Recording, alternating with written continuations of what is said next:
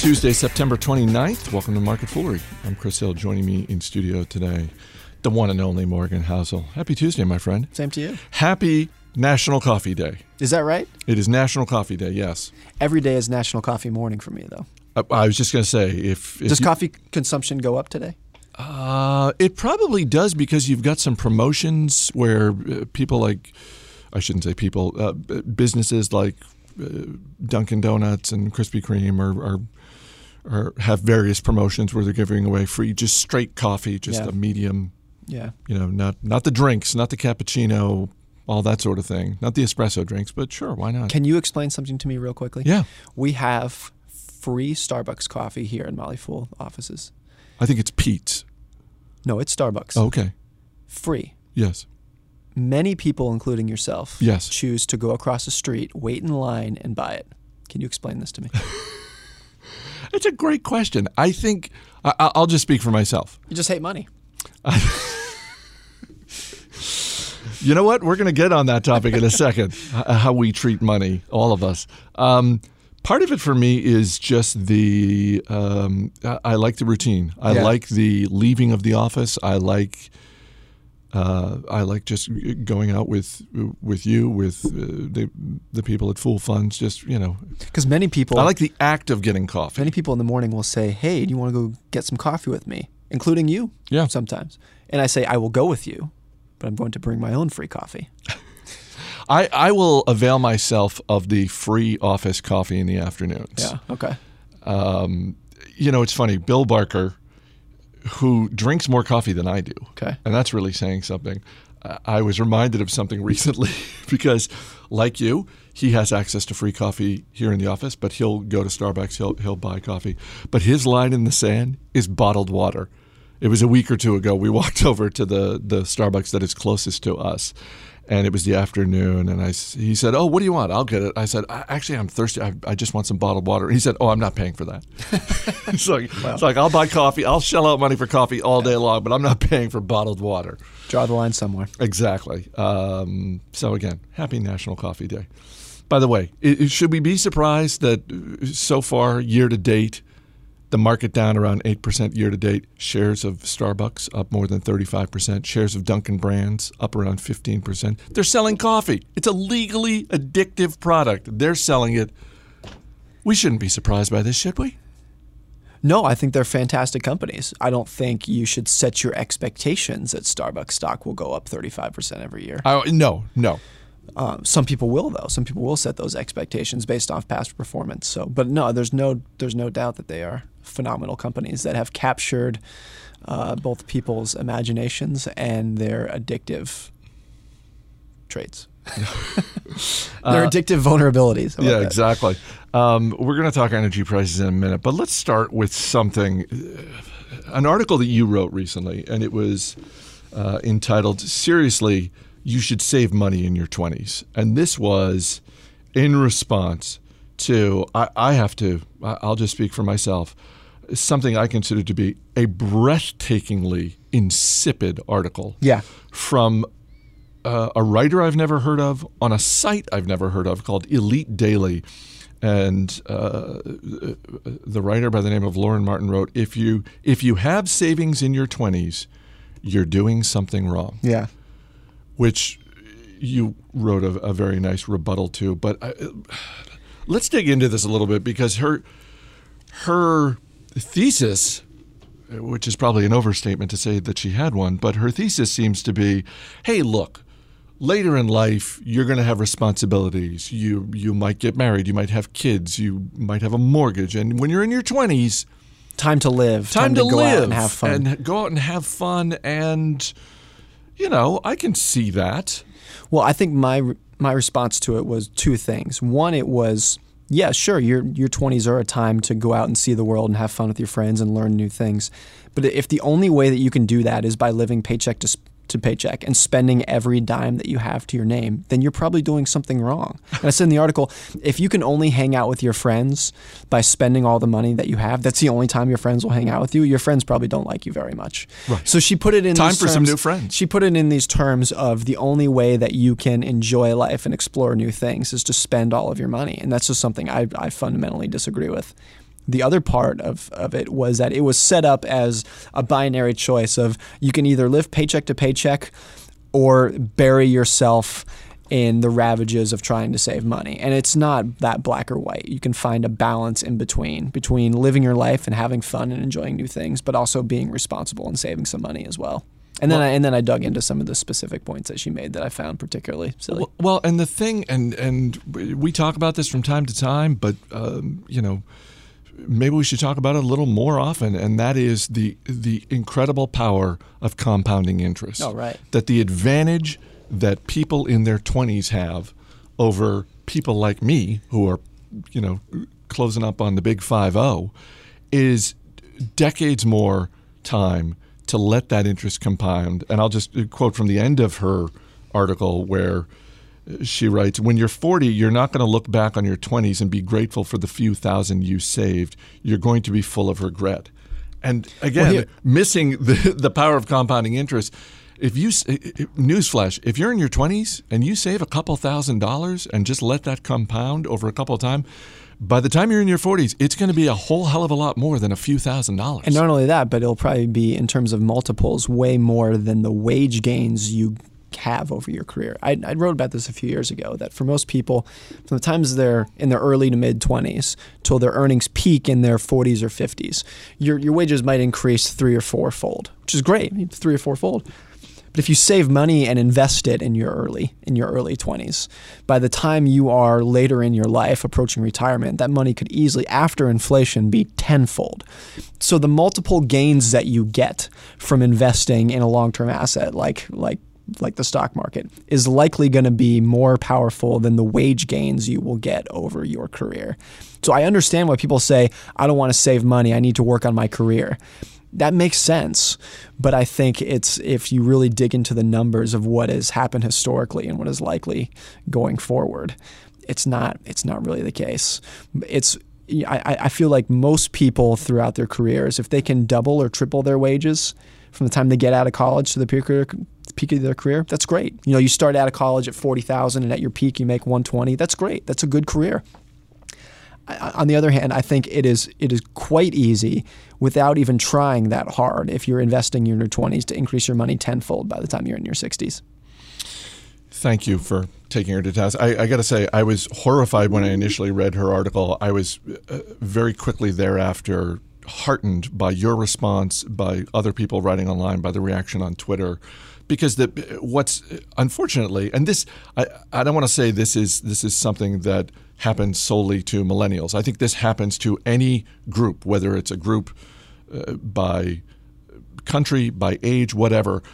But what's dangerous about this type of article is this is someone, this is a peer. It's like, hey, I'm in my 20s, you're in your 20s. Don't listen to those old folks who say you should be saving money, that kind of thing. Yeah. And to me, that in some ways, that's like the most dangerous type of advice you can get, because it's cloaked as, hey, we're all in this together. Right. I'm the same as you. And it's like, that doesn't change the fact that you're giving 100% horrible advice. Yeah.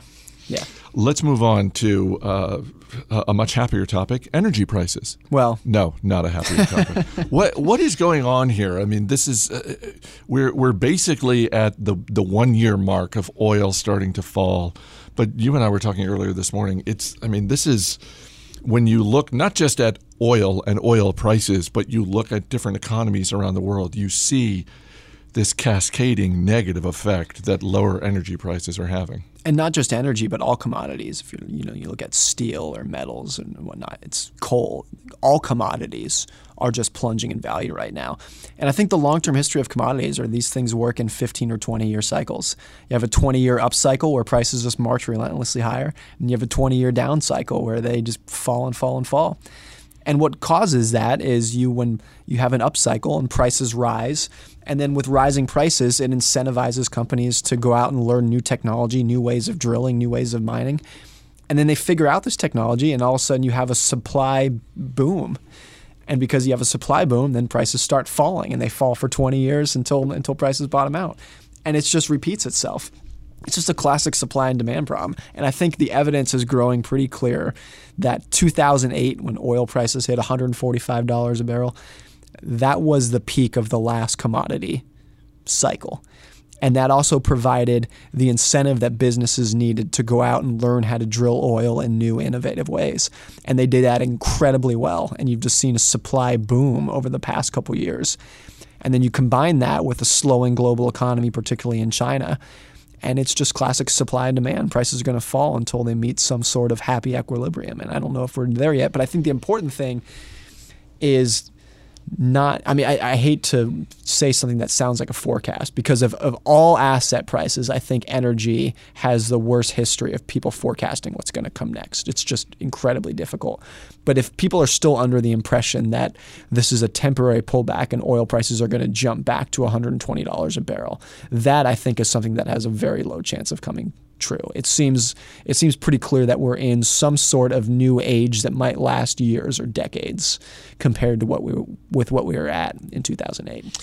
I've mentioned before, Ron Gross is someone who, among other things, looks at managing a balanced portfolio, balanced not just in terms of risk, but also in terms of industries, and believes that everyone should have a little bit of energy exposure in their portfolio. And when I hear you talk like that, I'm reminded of why I don't have any energy exposure in my portfolio, because it really does go to that, in my case anyway, a lack of confidence that I'm going to have any kind of edge as an investor when it comes to anything related to commodities or energy. That makes sense. I'd say my rebuttal is you're only diversified. You only have a diversified portfolio if some of your stocks or some of your assets are performing worse than others. That's the only point in which you know you're diversified. So I think if you own energy stocks right now, I don't think that's necessarily a bad thing.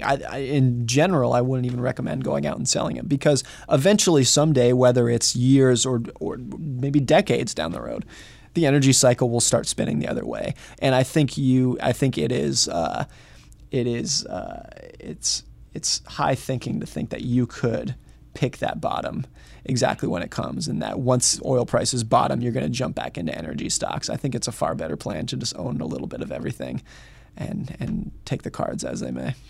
I want to go back to something that we had talked about on yesterday's episode, where we were discussing the different share classes that Google had and ended up talking about proxy voting, because that's the difference in two of the Google share classes is one you have a vote and the other you don't. Yep. And I fear, based on the couple of email I got from listeners, that I may have misspoken in terms of how I approach that sort of thing, because I don't want to leave anyone with the impression that I feel like, well, the people in charge of the companies, they're going to do right by shareholders and don't worry about proxy voting. No, that's not what I was trying to get across. Yeah. What I was trying to get across was I look at my purchase of a stock as my own personal proxy vote. I look at your vote of confidence. Because I don't want to invest. I don't want to be a part owner of any business where I feel like, boy, year in and year out, I better cast my proxy vote accordingly, because I don't trust these people. I don't trust them to run the business in a smart manner. It's like getting in a relationship with someone and you're saying, look, I'm going to marry you, but I need to change some things about your behavior. Right. And I'm going to vote. I'm going to try as hard as I can to influence those changes. A much better option is just marry someone you trust. Right. So, is proxy voting something, is it something that you pay attention to? Is it something that you participate in? Or are the companies that you own, are you doing essentially the same thing I am, where it's just like, no, this is one more box that I'm looking to check before I click the buy button on a stock? I do participate in it. I don't spend that much time thinking about it, because maybe this is a wrong view, but I feel like the number of shares I own is not going to influence anything either way. particularly if the company's, Berkshire Hathaway. Warren Buffett joked at a shareholder meeting a few years ago. They were holding a proxy vote, and Buffett said, "Feel free to vote, but the winning bid is already in my pocket." So right. when you have a company or like Google or Facebook where you have a founder that effectively controls the company, you can vote because it's neat, but you're not gonna change anything. And I don't think there's anything wrong with taking that approach. I don't think there's anything wrong with saying, you know what, I'm not interested in that. I'm not interested in owning shares of a company where I don't have a vote. It's it all goes to the sleep factor for me. No, I want to feel like I've got a say, and I trust them 99%. But on the 1% that the person running this company loses his or her mind, I want to be able to step in there. But for me, it's if I didn't trust the CEO, I just wouldn't own the shares. Yeah, I also think that on a professional level, I think the professional investor version of that is activist investors. Yeah. You've got money managers out there who are going about their business, but then you've got the Bill Ackmans, the Carl Icahns, who are much more interested in looking at and looking for the companies where they feel like, ooh, if we make some changes at the top, if we can, we can change this person as we start to date them, then we can affect a positive outcome for the stock. And I think a lot of times for those activist investors, it doesn't turn out as they would hope. But yeah, I'd much rather just own companies run by people who I trust. Thanks for being here, man. And marry people you trust. Marry people you trust. Isn't that one of the great? You don't have to name names, but I'm guessing at some point in your life you dated someone, and while you may not have thought it at the time, eventually you realized, oh, actually, I was kind of hoping these things would change, and they didn't. On the next show, I will actually name names. Thanks for being here. Thanks, Chris. As always, people on the program may have interest in the stocks they talk about, and the Motley Fool may have formal recommendations for or against, so don't buy or sell stocks based solely on what you hear. That does it for this edition of Market Foolery. The show is mixed by Austin Morgan. I'm Chris Hill. Thanks for listening. We'll see you tomorrow.